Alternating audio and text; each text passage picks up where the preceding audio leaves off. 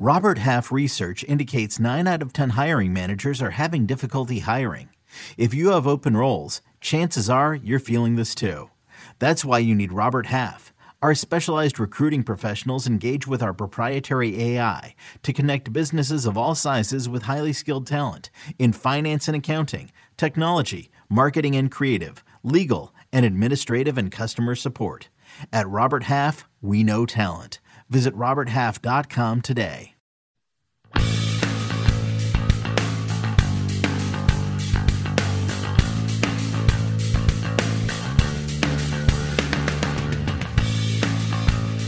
And welcome back to the First Cut podcast here on CBS Sports. Welcome. Let's say I don't. Is there an Irish greeting? I don't have a Northern Irish greeting for you, man. It's the Open Championship week, and we're off and running. Kyle, I missed you so much. We have not gotten a lot of back and forth, just the two of us. So we've got a lot to unpack here from the weekend, and also starting to look at storylines for the Open Championship this weekend in Royal Portrush. Yeah, we do. Bill Simmons just tweeted the most boring sports week of the year, and I was aghast because, Chip, it's my favorite week of the year. It's Open Week. It's Open Week. It's the best. I mean, look, like, do I love going to Augusta? Yes. Do I love going to Pebble Beach? Of course. But staying home, not sleeping, Open Championship all week. By Friday night, like, get back to me. But right now, I'm jacked. Let's do this. Well, and you did something that was kind of cool. And we'll get into both the Scottish Open and also the John Deere takeaways in a moment. But you pointed out on Twitter that what we've gotten, particularly from our Sundays alone in the Open Championships in recent years, there is a certain snootiness to, championship golfer of the world and everything around the Open Championship, but it has delivered, as they say, worthy champions and worthy championship moments almost every year here in the last couple, 7? You took it back to 2013, if I remember correctly. Yeah, so if you go, let's see here, I've got it right here. If you go 13, Phil shot a 66 on Sunday at Muirfield. That was sick. That was my first. So these are all the Opens that I've written about or covered. So that was my first one. I was like, oh, this job's great. This must be what it's always like. Then 14, Rory goes eagle. I think he went eagle, bogey, eagle to close his third round on Saturday at Liverpool. To not really lock it up, but he was kind of, it put him in the driver's seat, certainly. 15, Spieth takes the Grand Slam through the 70th hole at St. Andrews, which was just unreal. And then he bogeyed the road hole, obviously, and just hit an awful shot on 18 to miss the playoff. 16, Phil Stenson, unbelievable. 17 was Go Get That from Spieth after just it might have been like the greatest golf Twitter 20 minutes of all time when Spieth was dropping by the Titleist truck. I think that was peak golf Twitter. I don't know if it's ever getting better than that. Well, the end, we mentioned the relationship earlier, but like having already been at least 2 years inundated into Spieth and Greller, the two of them, cameras on, mics on, talking their way through how he's gonna figure something out on that hole. What did he say? He made Greller run to the top of the hill, and he said, "Get me a good number. Get me a round number. A round number." I forgot about that.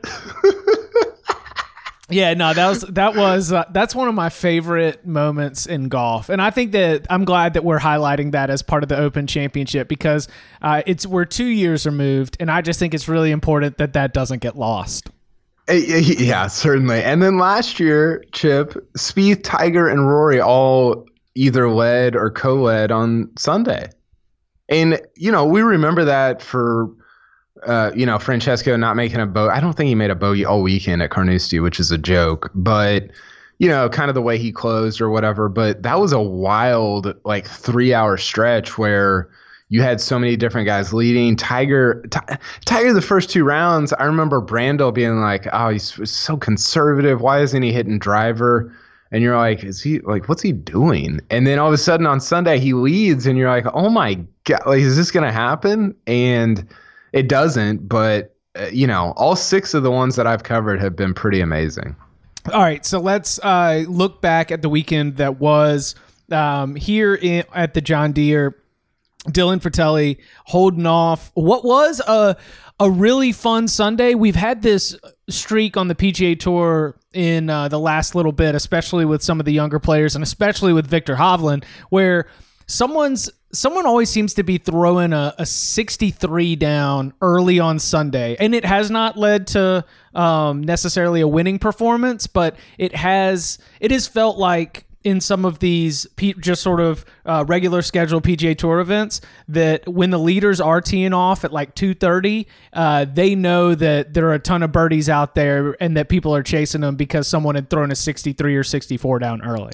Yeah, so I went on HQ on Saturday night. Shout out to CBS Sports HQ, and they're like, "Give us a winner for Sunday," and I was like, "Man, I feel like it's going to be somebody from like kind of not deep, but somebody from like that T8, T11 spot, because and this is what we've seen the last 3 weeks is these courses are so easy that you go out early and you post like that 65 or that 64, and all of a sudden guys that are behind you that are leading going into the final round, they start to like think about the number and like, what do I have to, start doing math. That's never a good idea on the course. Never a good idea. And yeah, like I really genuinely thought because there were so many 64s and we saw 61 on Sunday, so many numbers out there that it wasn't going to be one of the leaders that ended up winning. And that's kind of how it played out. All right. So what did you think about Frittelli's performance?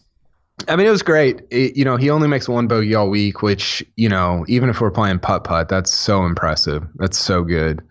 The thing that I kept thinking about, though, was the symmetry of him getting his first win at the John Deere, just like Spieth did in 2013. So they were teammates in 12 when Texas beat Alabama at Riviera to win the title.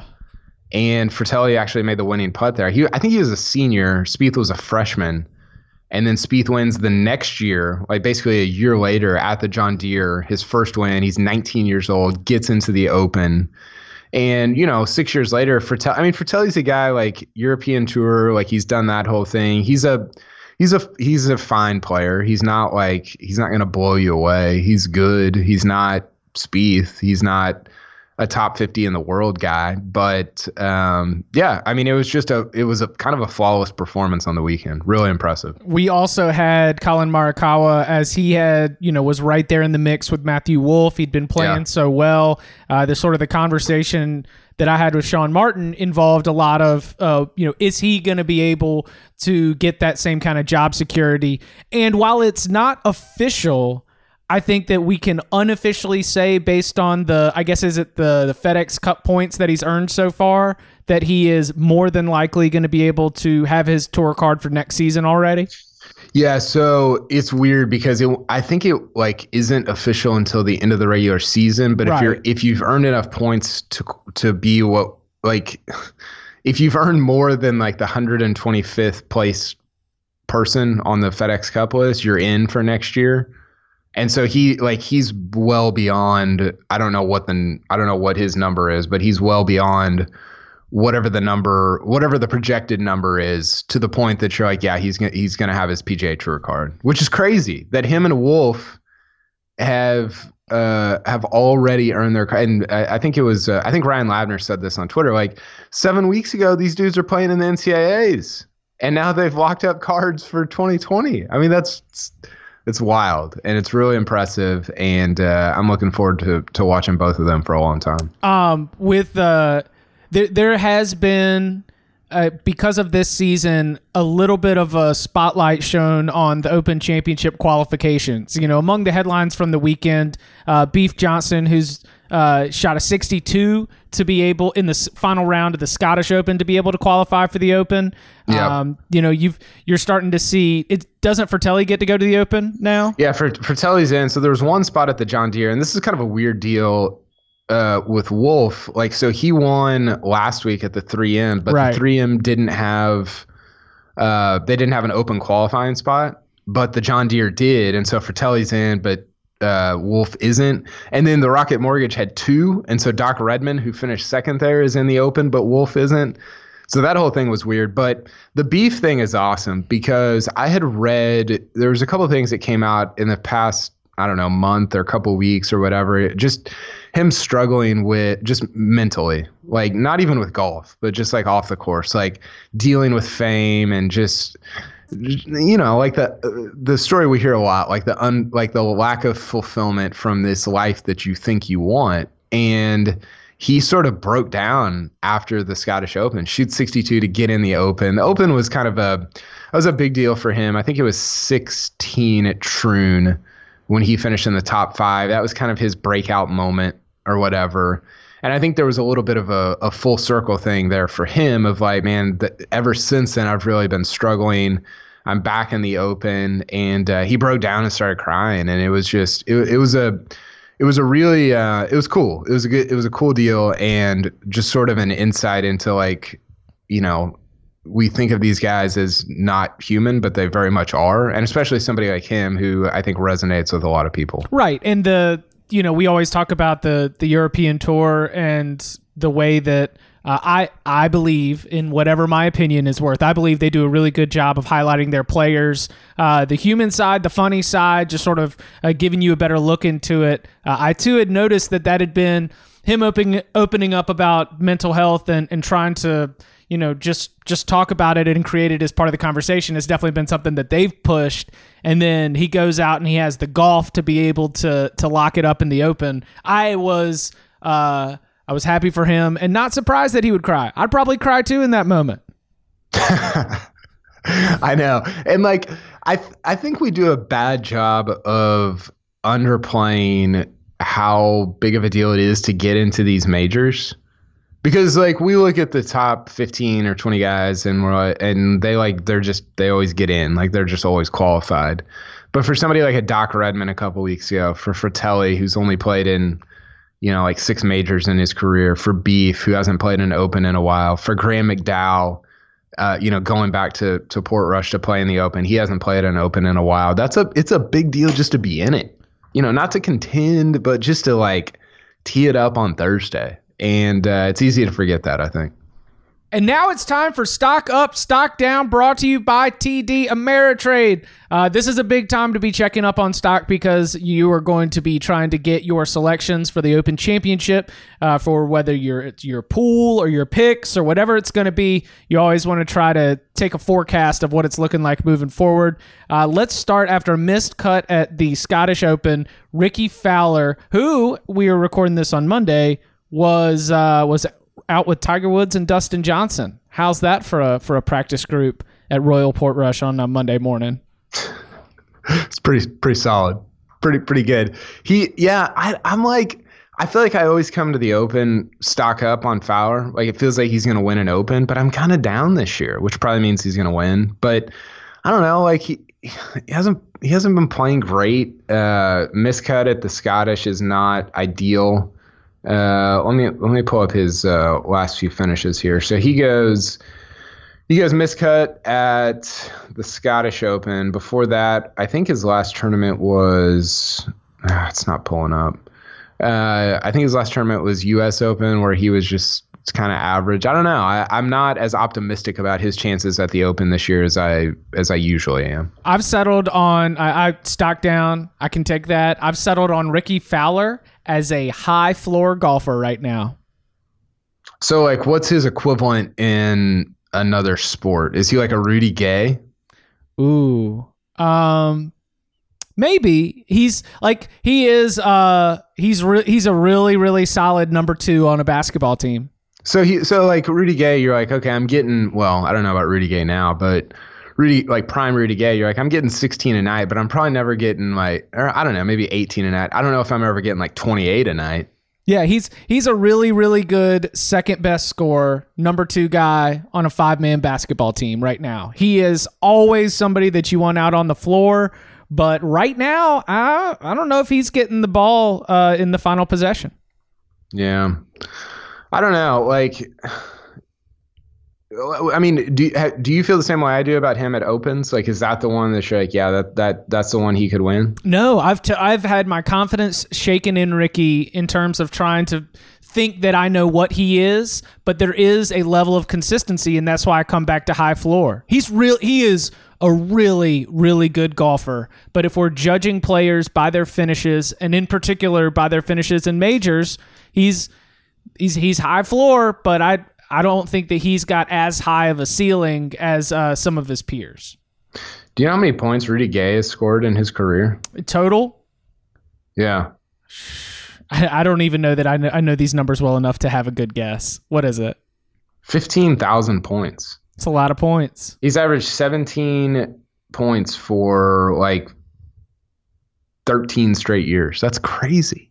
Anyway, so Ricky, so since his T4 so he has T9 Masters, T4 Wells Fargo, PGA T36, misses a cut at Colonial, T14 at Memorial, was pretty good there, faded on the weekend, T43 US Open, T46 Rocket Mortgage, shout out to his sponsors, and then misses the cut at the Scottish. It's not been great since the Masters, honestly. He was good at Wells Fargo, but I don't know, not a ton of momentum going into Portrush. Matt Kuchar coming off a T20 at the Scottish Open. We have a CBS Sports HQ show coming up here in a little bit, and I can tell you right now, I'm guessing that you're going stock up here. Yeah, look, like I'm just preparing everyone for Matt Kuchar 2019 Open champion. Here for it. Like I don't know if I'm here for it, but it's in play.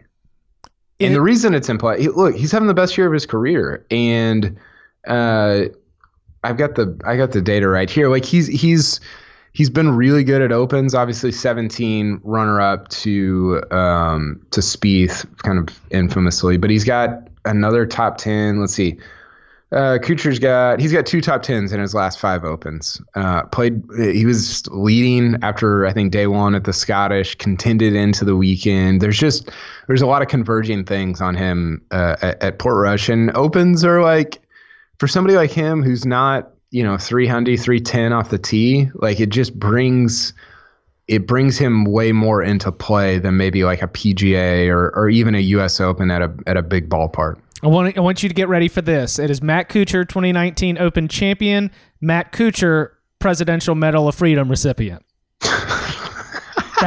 That's the way that this goes here in the next couple months. What a turnaround from February to July.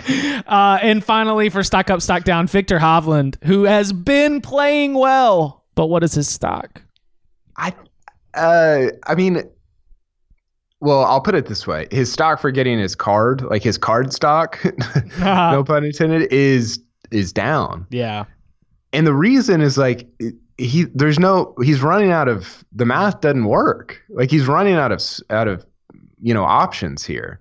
So he's got, I think, 2 starts left. He's got the opposite field event during Memphis, and then he's got Wyndham, and he just can't, unless he finishes top 5 at like both of those or wins one of them.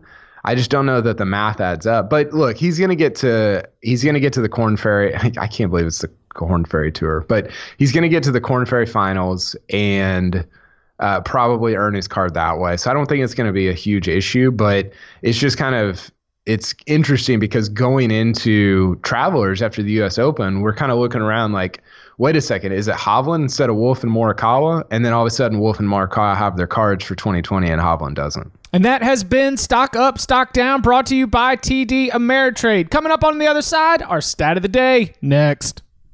From producers Matt Damon and Ben Affleck, explore how art and music sustained hope during the siege of Sarajevo, thanks in part to humanitarians and the band U2. Kiss the Future. New documentary now streaming exclusively on Paramount+. Go to Paramount+ to try it free. Terms apply. All right, Kyle, stat of the day. Let's break it out. What do we have? Stat of the day, I'm looking back at the last 40 majors. I put this out on Twitter, so some people have probably already seen it. But so Tom Watson almost wins the 2009 Open at Turnberry, and there have been 40 majors played since that major. And I wanted to see who had the most top 10s in that time. I woke up like at 4 a.m. one morning thinking about this. This is where I'm at right now. Like just with my golf. I was like, man, I wonder who's got the most top 10s in the last 10 years. So I ran the numbers on it. I'm just going to go up the list, starting with the two guys at 8. So eight top 10s in the last 40 majors, Sergio and Zach Johnson. 9, Phil. 10 is Spieth, Tiger, and Fowler, which is a fascinating trio. 11 is Stenson, Westwood, Koepka, and Rose. I think Westwood. Koepka only. Do what? I said Westwood's the one that seems like it was backloaded, and if we were working our way backwards, just off the top of my head. Yeah, for sure. Okay. Like all of those came in like 09 to 14 or something. Yeah. And then he had the one in 16 at Augusta when he could have won that if Danny Welt's baby had come a week later. But get out of here. It's a great what if. It really is. Okay, so 12 was Matt Kuchar. He's got 12 top 10s in the last 40 majors. Nobody at 13, nobody at 14. Adam Scott and Jason Day at 15 top 10s in the last 40 majors. So the Aussie duo. 16, nobody. 17, Dustin Johnson. He's got 17 top 10s in the last 40. 18, nobody. And then 19, Rory McIlroy. 19 top 10s in the last 40 majors played. If Dustin Johnson, how many majors did Dustin Johnson miss during his time away? Only 3 or maybe more? Yeah, I think he missed 1 or 2, something like that. Okay. Because he could be higher. He could be closer to Rory. Well, yeah, and you have to start doing, because I think Koepka's percentage is probably the highest because he was in college in 09 or whatever. But I just wanted a total number. I think the most impressive number on this list is Tiger at 10. When you consider how many he missed. How does he have 10 top 10s in the last 40? He's only played in like 13 of them. I think he's pretty good at golf, Kyle. Yeah, I think you're right. I think to be in the top 10 at a major championship means that you are probably within, I don't know, I mean, different for every golf tournament, but let's say a handful of strokes to the person who won, right? Yeah. Yeah, and I think that you expect some of the best golfers in the world they may not win all the time, but we should expect you to be within a handful of strokes of whoever went out and won it. Yeah. Yeah, no, you're right about that. Hey, are you excited about Portrush? I'm excited about Portrush. Yeah, it's going to be cool. It's have you been doing your course tours yet? Yeah, I've done kind of a deep dive. It's just, I think my biggest takeaway about Portrush is it's very lengthy, but I think it's going, like some of the times we on TV anyway, which is how we consume all these, you're like, oh, this St. Andrews is going to be awesome. And then they show it on TV and you're like, I mean, it's cool, I guess. But I think it's sort of an in-person thing. I think Portrush is going to come across on TV. Like, I think it's going to be sort of Pebble-ish on TV, which will be really cool. Before we get out of here, because we're going to be tackling a lot of these all through the week. Mark Immelman will be on later. We're going to have a mid-Open Championship update on Friday after the cut, previewing the weekend. And then, of course, Sunday night, Kyle and I will be back for our reaction. But what is the sense from what we've got so far on where Tiger is at physically right now? Yeah, it's a good question. I mean, I don't know. I think he's fine. I just think here's the weird thing that I was thinking about, Chip, is it's almost like I thought a major win I thought a major win would make a lot of this talk go away about his health and all this. And it's almost like we've talked about it more since he won the Masters than we did before. Have you felt that? No. Well, elaborate. I don't feel that. So here's my take is he's almost in a really weird, it's a good spot for him, but it's a weird spot because anytime he plays poorly now, we're going to be like, oh, well, it's probably health. It's probably his back. He's probably sluggish, probably not feeling well. It's almost like because he won the Masters, it's so much easier for us to excuse away his poor play. And it might just be because he's 43 years old and he's not as good at golf as he used to be. Well, when you say if you say he's 43 years old, that is like that to me is kind of the same as being like, oh, he's sluggish, oh, his back hurts, oh, it's just but we don't talk about it with. Why don't we talk about Phil like that?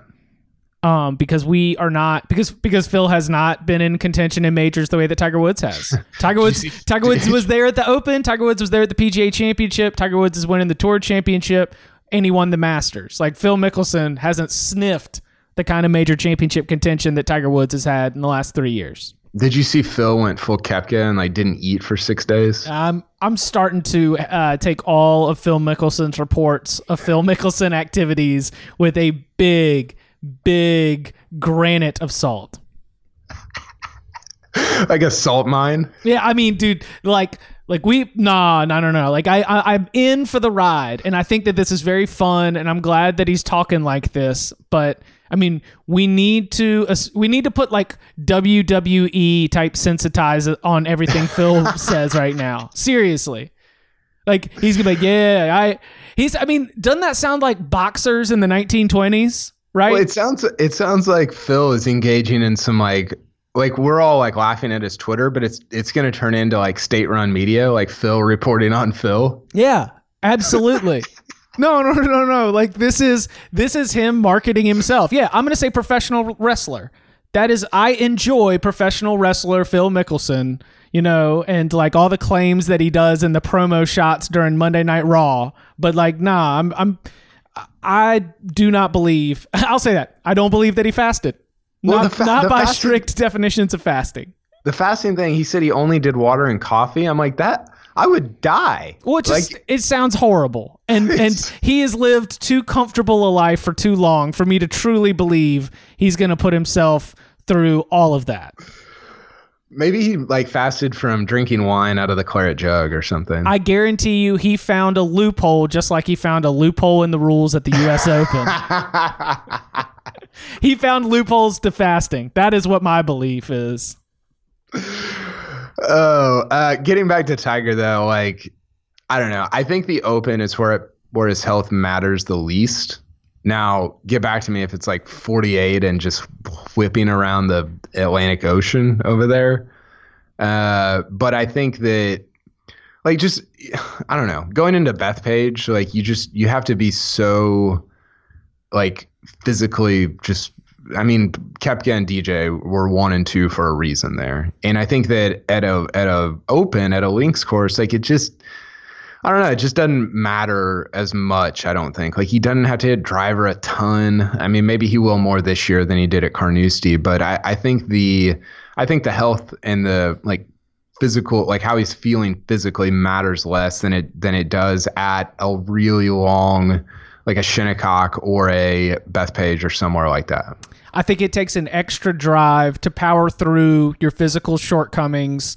And I don't want to like oversimplify this for risk of it sounding very low hanging fruit, but I do believe there's something to the fact that an insatiable drive that allowed him to get his game in a certain place where he was winning the Masters has kind of been satiated. And when you don't feel good, I would not be surprised if Tiger Woods is lacking maybe whatever that extra gear is in like literally margins for error that are the slimmest of the slim. I do believe that he's pretty satisfied with his 2019. Yeah. And that's something that there's been I've heard some things around that. I guess I'll put it like that, of like, it's kind of just like, whatever, man. I think about it like I would. I'd be like, if I was Tiger, I'd feel like 2019's gravy. Playing all good. I'm not saying that that's like I don't think that that's what he's necessarily saying or feeling, but I think just internally, like that is, how could you not? Right. How could that not be the case? Right. And that's where I'm at, where I'm like, I think that if, and I can't remember where it was, but it was watching him and I was like, man, I know that doesn't look like that would be a fun round of golf for me. Like I would be uncomfortable and a little bit unsettled if I, those rounds of golf that you buy or you commit to or you travel to, and then the weather is horrendous, but you just grit through it because you've already paid for it and committed to it. Yeah. Like, when I see those rounds in major championships, it's those ones where it's like, I mean, would I be totally engaged in this? And I get it. That's what Bethpage was, right? Yeah, 100%. Yeah. And I think he was a lot more optimistic going into the US Open. And then, but still, like, it just, I don't know. It hasn't been like crazy-eyed cat. You know, he hasn't been like just like a lunatic out there. He's just been kind of like, I mean, he's been kind of Koepka-like, just like, didn't have it, whatever, and which is fine. Which again is totally fine. Yeah, I agree, but I don't know. I think he'll contend. I don't think he'll win. I mean, can you imagine? Shane Bacon was tweeting about this. Can you imagine if Tiger wins? Well, I guess it can't happen now, but if Tiger had won 2 majors and Federer would have won Wimbledon this year, it'd be insane. Hey, Federer won Wimbledon. I don't care what you say. I know. Did you watch it? No, but I was in the car as it was going down. I was not tuned in live, so I had to catch up later. It was unbelievable. He is Kyle Porter. You can follow him on Twitter at Kyle Porter CBS. You can follow me at Chip_Patterson. Kyle, thank you very much. Thanks, Chip.